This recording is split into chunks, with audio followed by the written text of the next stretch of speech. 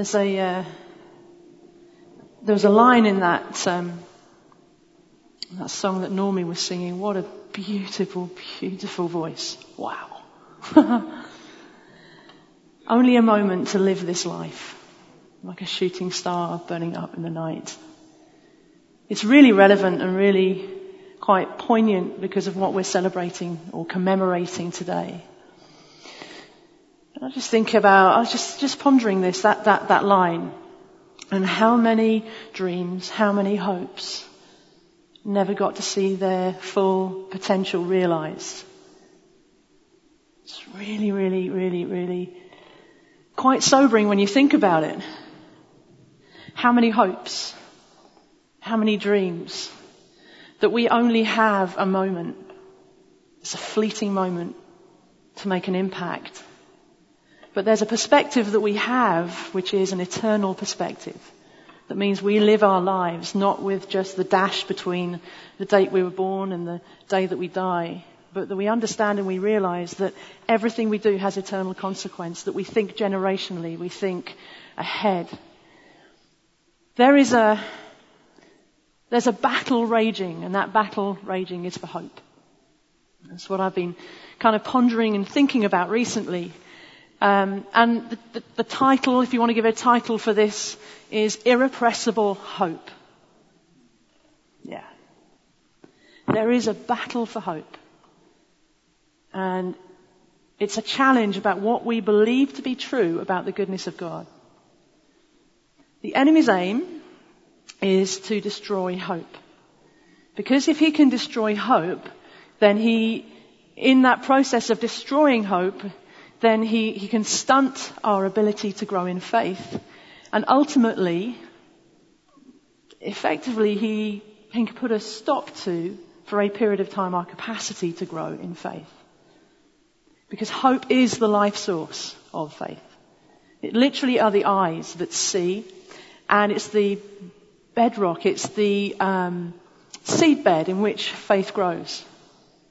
So if that's the case, then we need to be aware of, and we are aware of, that the enemy is aiming to destabilize our foundation. He wants to chip away at the bedrock of what we believe to be true about the goodness of God, about what he says about himself, what he says about us, and his purpose. And it's not just an individual battle. This is a corporate, this is a community battle where if we only see this in isolation, that we have prophetic words or promises for ourselves, well, that's true. But we don't live in isolation. We live with this glorious body of Christ. And he has dreams. He has the ultimate dream, which is reconciling the world to himself and making this earth look like heaven. We get the immense privilege to bring heaven to earth, into the spheres, into the realms that we move. We're sons and daughters. We have all of the resources of heaven available to us. He's living in us. We are open heavens. Literally, we are open heavens. And that open heaven is not necessarily a physical thing, although we bring what's unseen into the seen realm, but it's actually in our thinking. Because if he says that he is the God of whom nothing is impossible, do we believe that? Do we believe that nothing is impossible?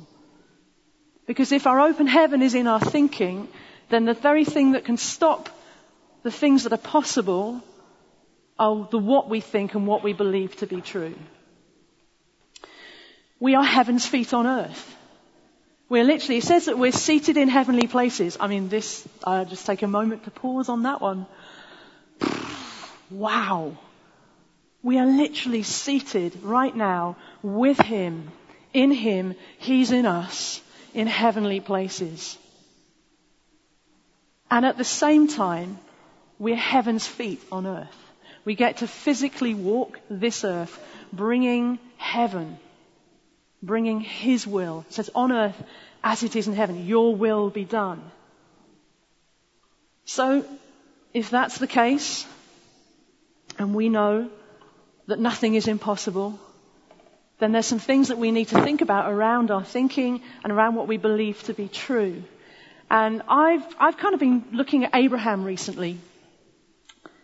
And it's one particular line. I'm going to read from Romans 4, if you want to have a look. Romans 4, verse 18 to 21. I'm sorry, I'm just stuck in heavenly places. I'm just thinking about that. Wow. I don't know about you, but when you read that, you kind of think, what does that actually look like?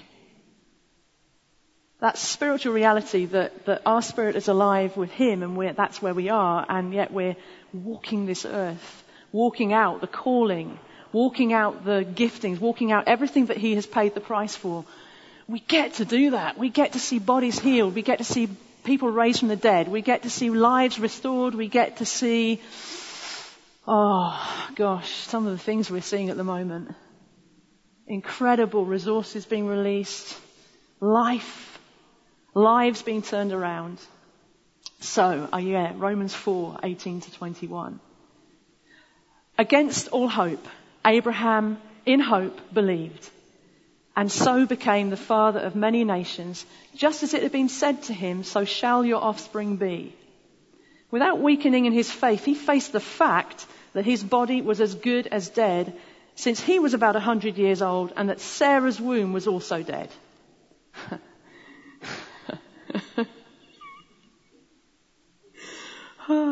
He did not waver through unbelief regarding the promise of God, but was strengthened in his faith and gave glory to God, being fully persuaded, that God had power to do what He had promised. Against all hope, in hope, Abraham believed.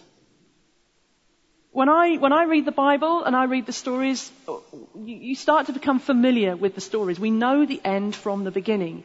So when we read about Abraham, then we kind of know it works out. I mean, we are here right now because it worked out. Every single person sitting here, every single person sitting here, it worked out. We know what happened. But Abraham, if we put ourselves in his position, he hadn't got a clue. He did not know this thing was going to work out. Basically, God says to him, you're going to be the father of many nations. And He gives him a promise, and He talks about land, and He talks about inheritance, and He talks about his future generations. And he hadn't even got one kid at this point. He hadn't got one child, and yet God is talking to him about being a father of multitudes. So we're sitting here right now as a result of that promise. But he didn't know that was going to happen. So he has a promise, and the circumstances don't match up to it. And it's similar for ourselves. Our lives are not defined by circumstances. They're not defined by seemingly impossible situations.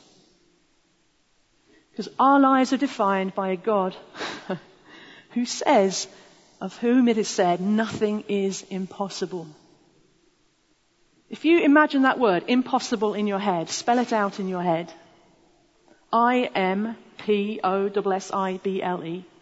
Impossible. He's basically the God that says, I'm possible. I'm possible. I'm is I am. When he identified himself to Moses and they says, well, who are you? He says, I am. You cannot limit him. Our bent is to try and limit what we expect and what we can experience. He's infinite and eternal. And he says, I'm possible. There is nothing and no situation that he does not have an answer for. So against all hope, in hope, Abraham believed. What sort of hope is this? What sort of hope are we talking about? I asked a few folk, I kind of did a thing like, just kind of, what's your idea of hope? And I had some really interesting responses. And a lot of the responses are kind of talking about hoping for something. I think sometimes the world's perspective, the general perspective, could be like wishful thinking. It may or may not happen. I'm hoping this will happen. It might or it might not. But if you think about that sort of hope, is there any foundation to it? Is there anything that's solid? Is there anything that's underpinning that sort of hope, that wishful thinking? Because biblical hope, our hope, the hope that lives within us, is very, very, very, very, very different. It's awesome. If you go and look at Strong's Concordance, this is a good place to go and look. It's the joyful, confident anticipation and expectation. Confidence, anticipation and expectation. That is hope. And then interestingly enough, we have here, it says, against all hope, in hope, Abraham believed. Strong's actually takes that phrase, in hope, and develops it further as it relates to the author of hope, or he who is its foundation. So we could say it is a joyful, confident expectation in the abundance, faithfulness and goodness of God, who is the author and foundation of this hope. It's not necessarily hoping for someone, something. It's hoping in someone who is able to bring about that something. Really, really fascinating to me when I read through some of the responses about what people believed hope was. There were two responses in particular that came from two people that I know, and I know have faced and are facing immense difficulty, challenges to who God says they are in terms of their destiny. That in the world's eyes would say, you don't have a chance. Two of these, actually, for both of these people, it involves health issues. And it was fascinating to me that when they talked about hope, they didn't talk about hoping for something. They talked about hoping in someone. And amidst what they discussed, they talked about hoping for things, but in the context of, do you know what? If that thing doesn't happen when I think it should, the one in whom who can make it possible is the one whom I trust. That is where my hope is. That is the seedbed in which faith grows. That it says it doesn't matter what happens, what this situation says about my life. I believe, God, that you are true. I believe that what you say is true, that you will never let me down. That is the bedrock of our faith. That is hope. It's joyful. It's that joy in suffering. It's how can you be joyful in suffering? That patient perseverance. If it's based in something that is not tangible, that relies on something you have to do, if it's based solely in what it is that you want to get and it's not happening, the joy just kind of doesn't come into that equation. Because your joy cannot be anchored in something that may or may not happen. But it is anchored in, and it talks in Hebrews about our hope being anchored beyond the veil in his presence. It's in him. Romans 15:13, it says, may the God of hope fill you with all joy and peace as you trust in him. So that you would overflow with hope by the power of the Holy Spirit. May the God of hope fill you with all joy and peace. Not a little bit, not a tiny bit, like all joy and peace. What does that look like? Pretty joyful. As you trust in him, so that you may overflow with hope by the power of the Holy Spirit. This is a hope that can't be contained or restrained. That's what irrepressible means. Cannot be contained and cannot be restrained. It is a supernatural, overflowing, powerful hope. It is inextinguishable, unquenchable, uncontainable, uncontrollable, unstoppable, indestructible, imperishable, undying, unfailing, unfading, enduring, everlasting, eternal. That is irrepressible hope, and that is the hope that lives inside of us. It is an inside job. I'm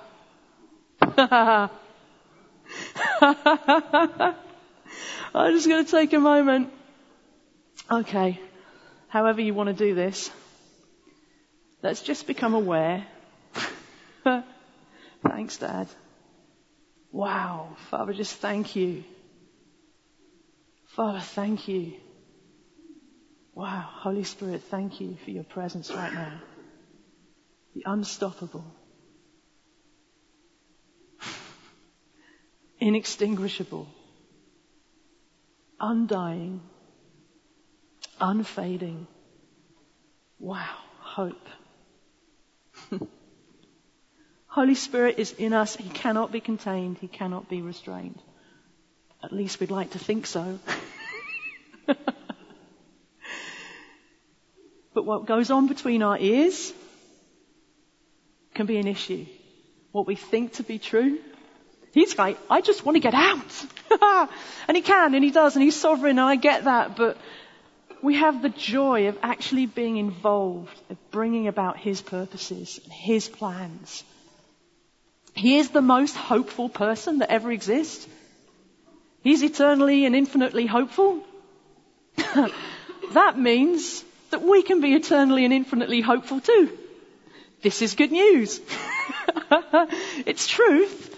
It's just the process that we come in line with this truth, with the fact that this is true, if that makes sense. This kind of hope is the fertile soil in which we grow in faith, and this is the soil that the enemy wants to contaminate. He wants to sow seeds into this soil. He wants to sow seeds of doubt, fear, anxiety, discouragement, disappointment. So if we know that's his plan, then how do we go about guarding this soil? How do we go about cultivating this soil and continue to grow? Wow. I don't apologize. Grow in faith.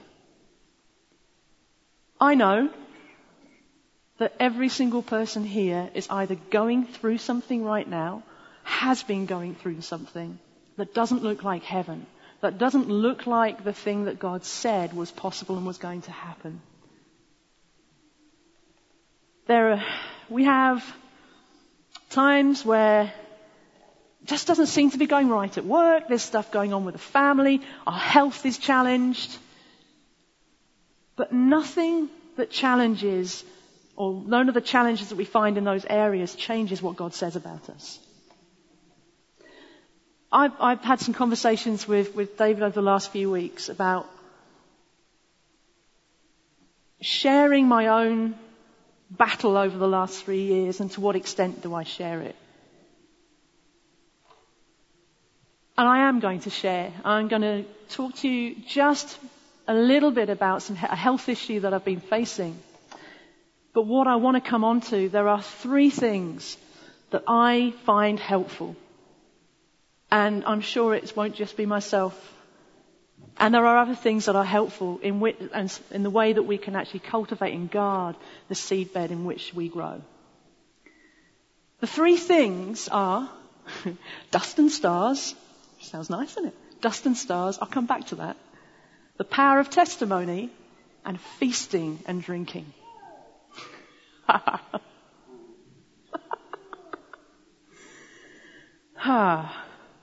Thanks, Holy Spirit.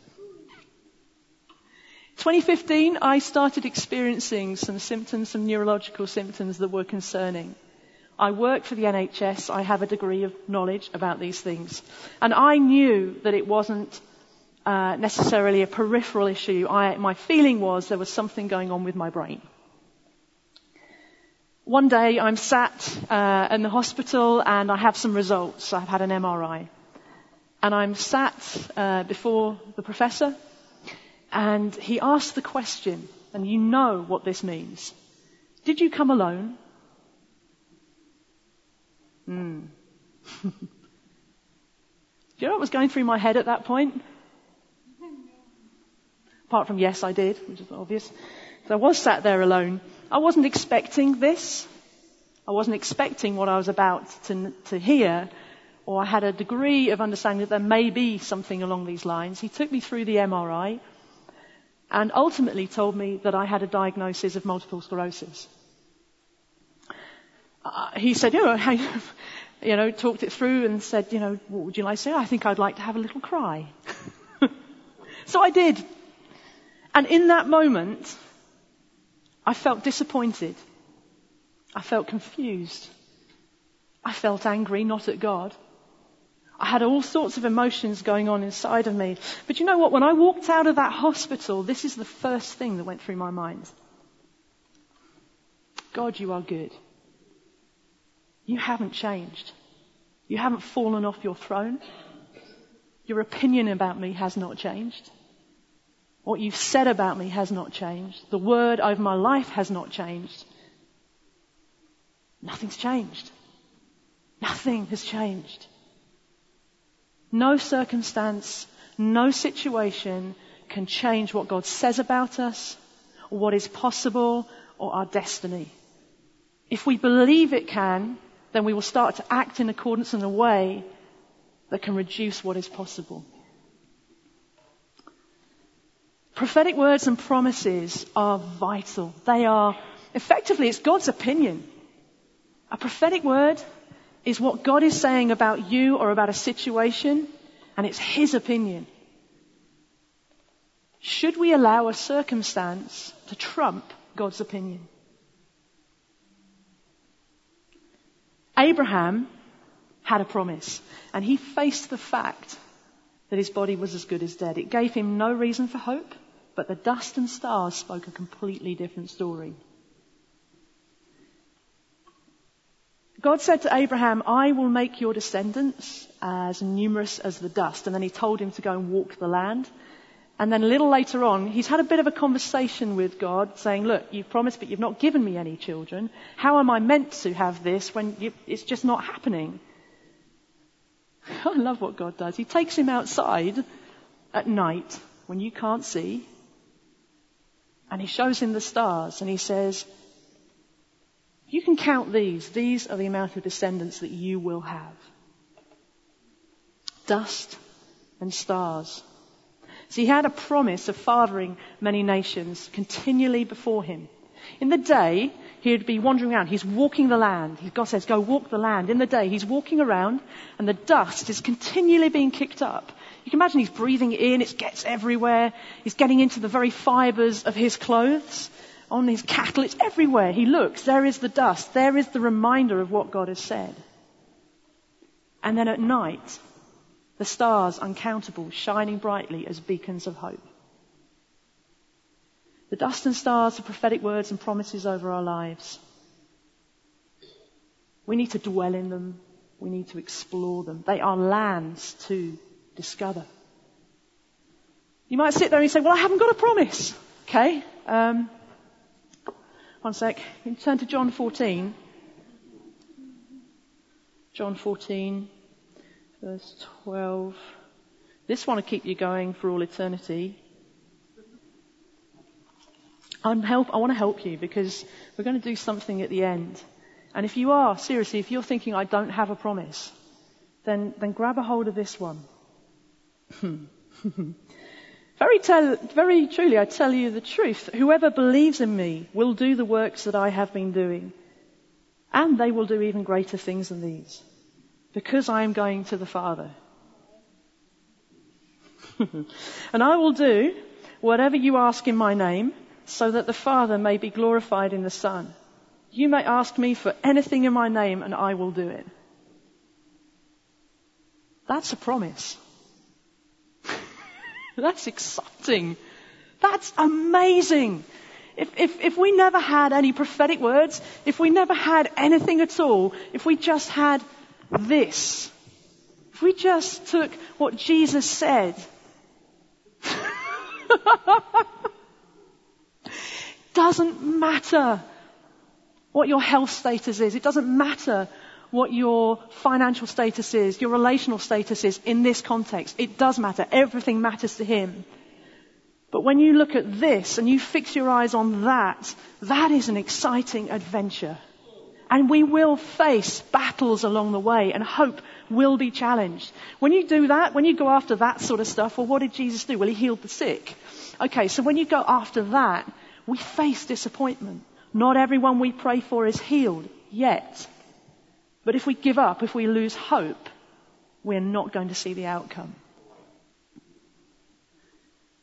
These promises, these prophetic words, they need to be ingrained in the very fibre of who we are. I have Evernote on my iPad. There's pen, there's paper, there's books. Record them. Have your phone ready at any opportunity. Get the app on the front page that if someone comes up to you and says, I've got a word to you, get it recorded. If you don't have that, pen and paper as soon as you can. Because what we value shows the place that our hearts are set. If it's a 5-year-old that comes up to you, a 3-year-old that comes up to you and says, I think God wants to say this to you, do we value that? As much as the seasoned prophet who rolls in and has a word. What do we value? What are we valuing? The person, are we valuing God and what he says about us? These need to be ingrained. We need to value it. When we're in the context of Eastgate, and I appreciate not everyone here in the evening is necessarily, you have maybe other churches you go to in the morning, but this is the beautiful thing I love about Eastgate. It's a broader context. It's a community. Get to know the prophetic words over this community. Get to know them. Because what you start to realize is the words that you carry personally start to feed into, you can recognize how they can feed into the corporate, the community words. And when that starts to happen, it gets even more exciting. They need to be ingrained. You need them ingrained to fight. You need to know what it is that God is saying about you, us, the body at large. And then at night, when you can't see, at night, when it's dark, those prophetic words, those promises, those things that have become ingrained, they are like the stars. They are those beacons of hope. You say, well, yeah, but what if there's a cloud?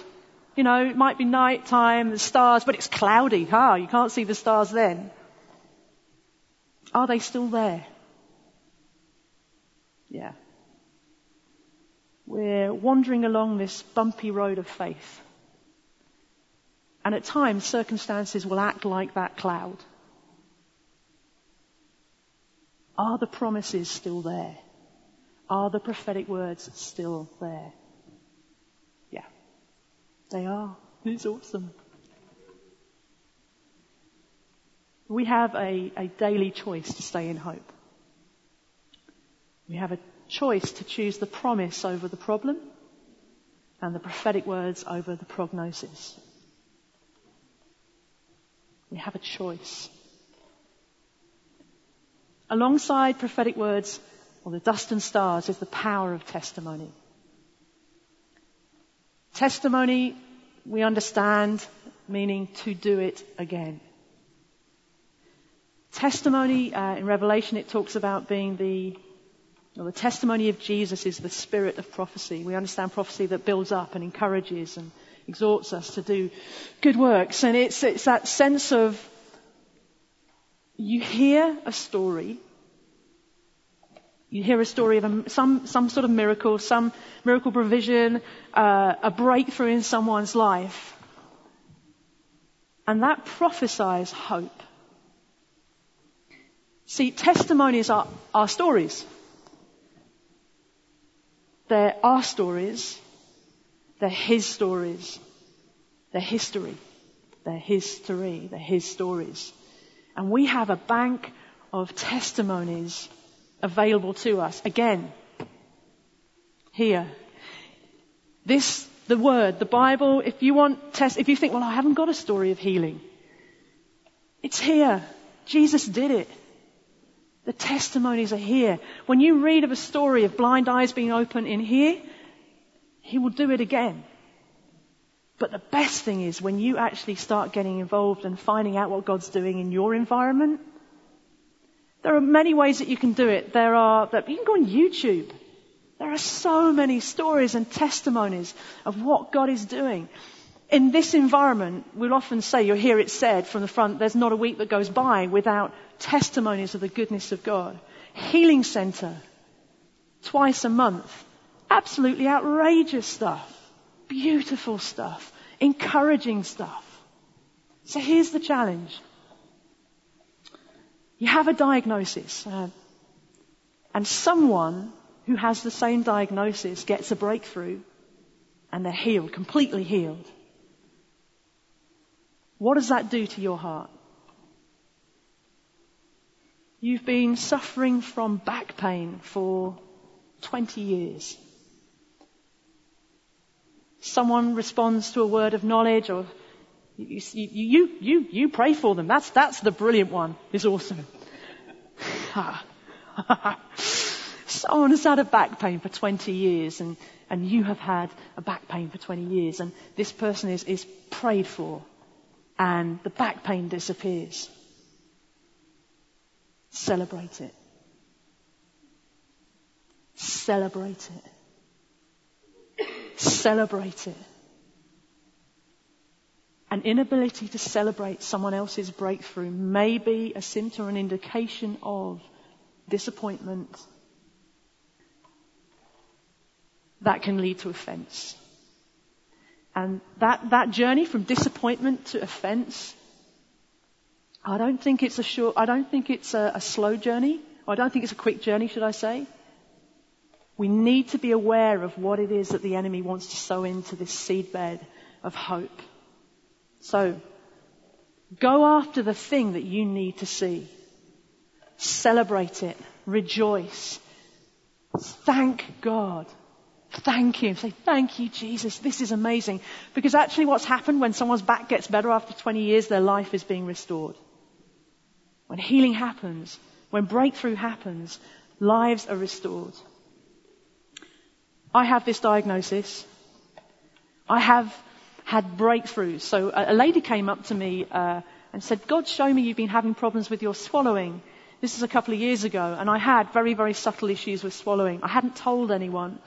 And she said, right, well, I'm going to pray for you. And she simply put her hand on my throat. 24 hours later, the symptoms had completely disappeared. Yeah.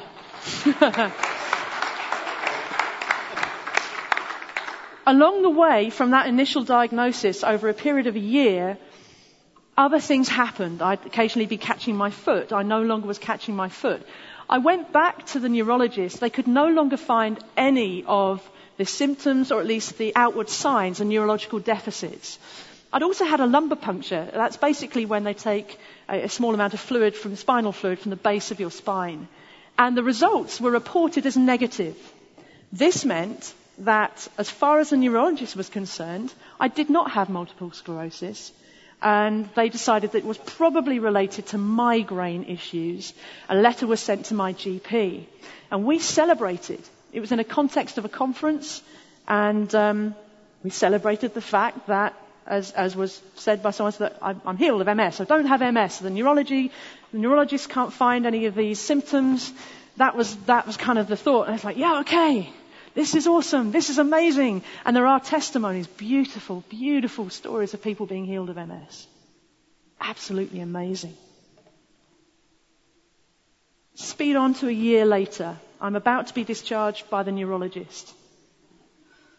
And he's a good doctor. He says, we'll do another MRI and we'll discharge you. Last summer, just about to go off to David's Tent. Now, David's Tent is a 72-hour worship, and it's beautiful. And we have the beautiful privilege of going along and providing ministry, and the Healing Centre provides a team. And we have seen outrageous stuff happen. We've seen eczema disappear. We've seen scars disappear, varicose veins disappear, teeth realigning, pain that had been present for years and years. I remember one gentleman whose knees had been so painful for I can't remember how many years, in tears, over the next few days, continually coming back saying, this is amazing, this is amazing. So it's in that context I'm going into, for the previous year we'd done it, and going into that context, and I have the results of my MRI. And the results are that I had changes to my brain that were consistent with multiple sclerosis, further advance in disease, and actually they decided I did have that diagnosis.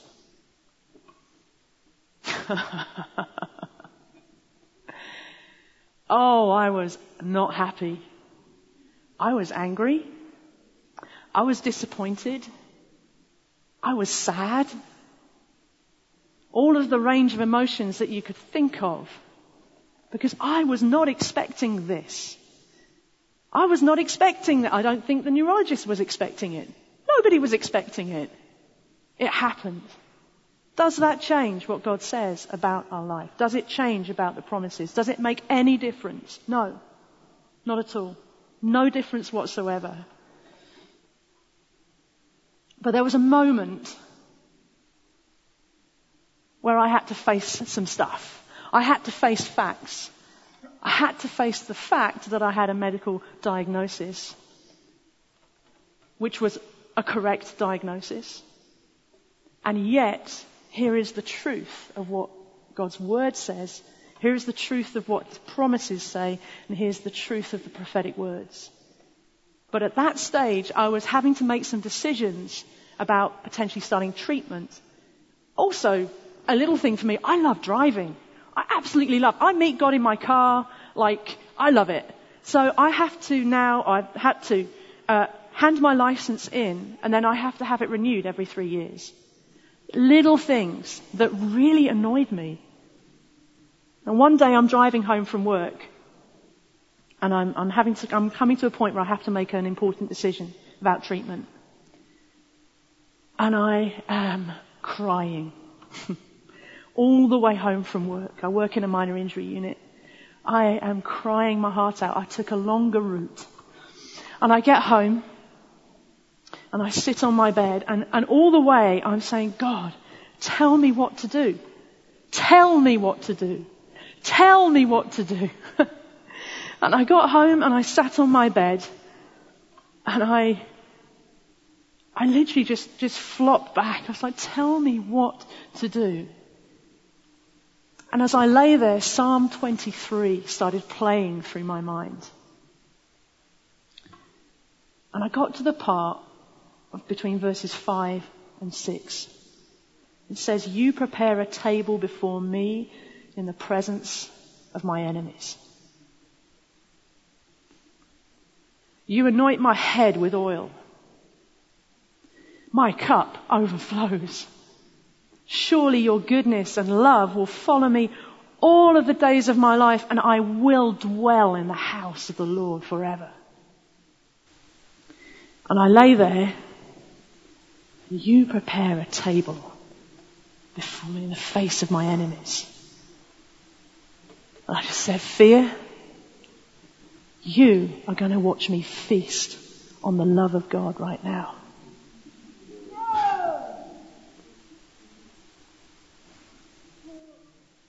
Disappointment, you're going to watch me feast on the goodness of God. And I lay there and I named every single thing that the enemy was trying to sow into the seedbed of my life, into the seedbed of hope, to contaminate the soil, to say to me that God doesn't love you, God doesn't care, God could have done something about this. God, if he really loved you, he would have healed you completely. All of that stuff that we hear, all of that stuff that basically contends against the knowledge of who God is, and we take those thoughts captive. And I lay there, I was like, God, Dad, I just worship you. Fear.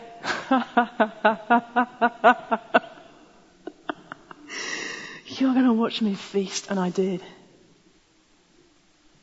I lay there, I don't know how long I lay there for, I was just worshipping, naming every single thing until I felt that thing lift, individually, each thing. But you know, the interesting thing about this is that was not a one-time wonder. We can't afford to live our lives in crisis mode. We are called to live in presence. We're called to live with an awareness of his presence 24/7. It's possible. He's in us 24/7. I've talked about this before. I'm not going to go into all of it. It's Psalm 36, verses 6 through to around 9 and 10. It talks about how we can feed on the abundance of his house. That when you look at the deeper meaning behind that, it talks about drinking from the torrents of his pleasure. We have the beautiful privilege of sons and daughters of hosting his presence. And he is hope. So we have the beautiful privilege of hosting hope, of stewarding hope. Our cup overflows. I was talking to Fiona on Friday. Thank you, Fiona. This thing that it just blew my mind. I know nothing about sheep apart from the fact I like to eat them. I love mint sauce. Anyway, back to the point. I'm not a shepherd. So here's the thing.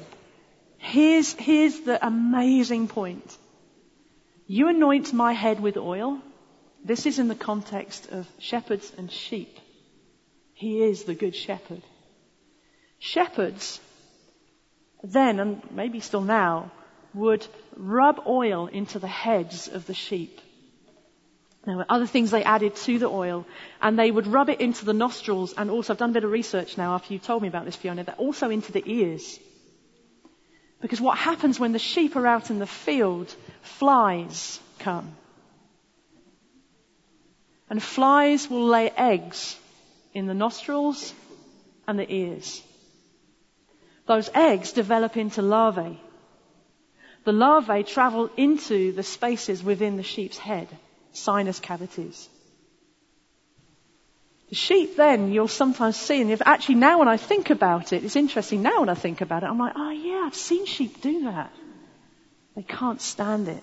They've got no way of getting these things out of their head. They thrash their head against trees. They run suddenly and bury their head into the ground. They're trying to get rid of the larvae that are eating away in their head.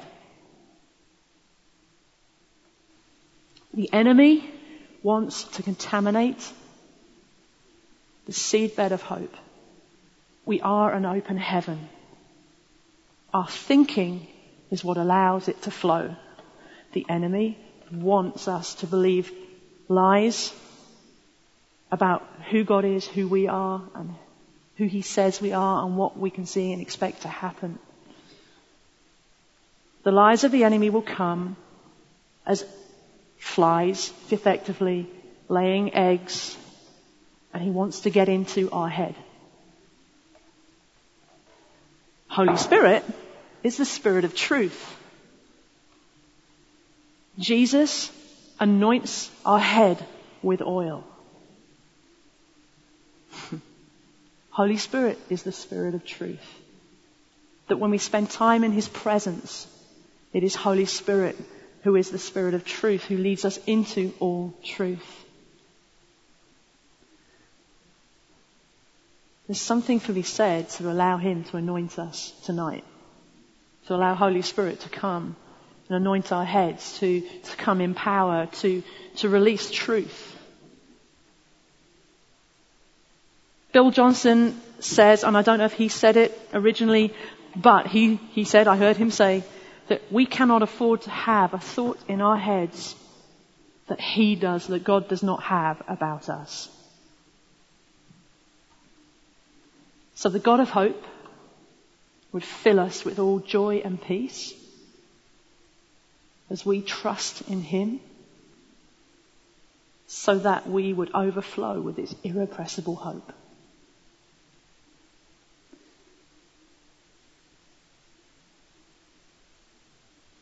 So here's the thing. Here's what I'd like to do. I've got some music they're going to play, worship song going to play. And please do feel free to go downstairs when it is that you would like to.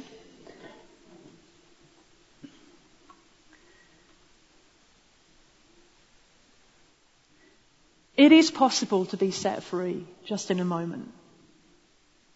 And I really felt something tonight. Funnily enough, this evening I saw a rainbow. We saw a rainbow. It was beautiful. As I was singing this song, actually, I wanted to do late just now. And it was this beautiful rainbow. Well, we know rainbows represent promises.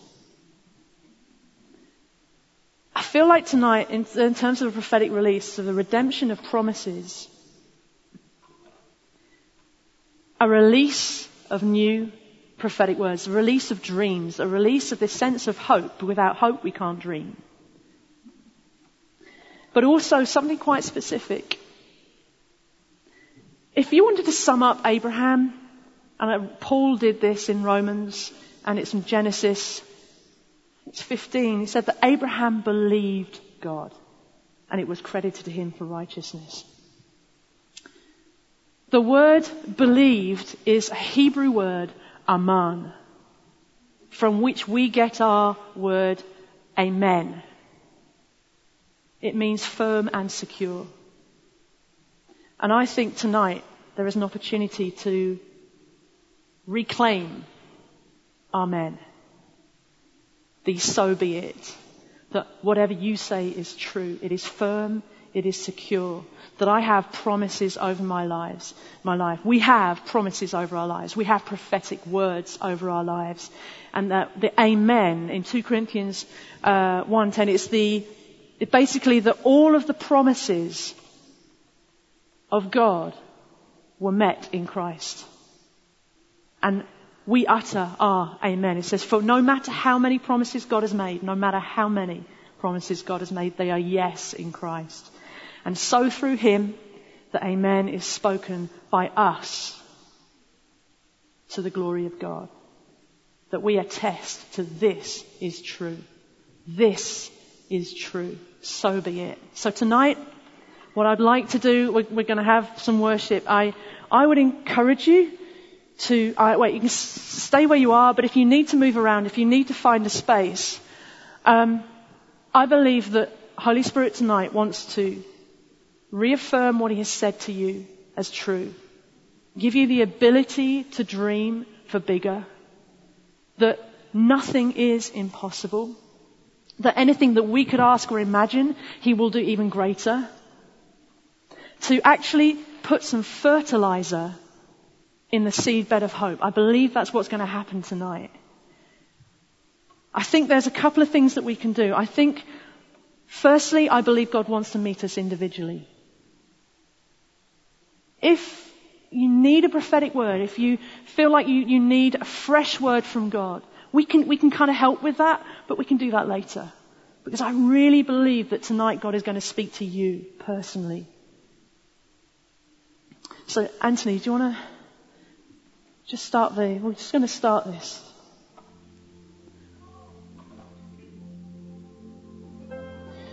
So may the God of hope fill you with all joy and peace as you trust in him, so that you would overflow with the supernatural, overflowing, powerful, inextinguishable, unquenchable, uncontainable, uncontrollable, unstoppable, indestructible, imperishable, undying, unfading, unfailing, enduring, everlasting, persistent, eternal hope. Holy Spirit, would you come in power and meet us here right now in this place? Thank you, Dad. Thanks, Holy Spirit. For you have never failed me.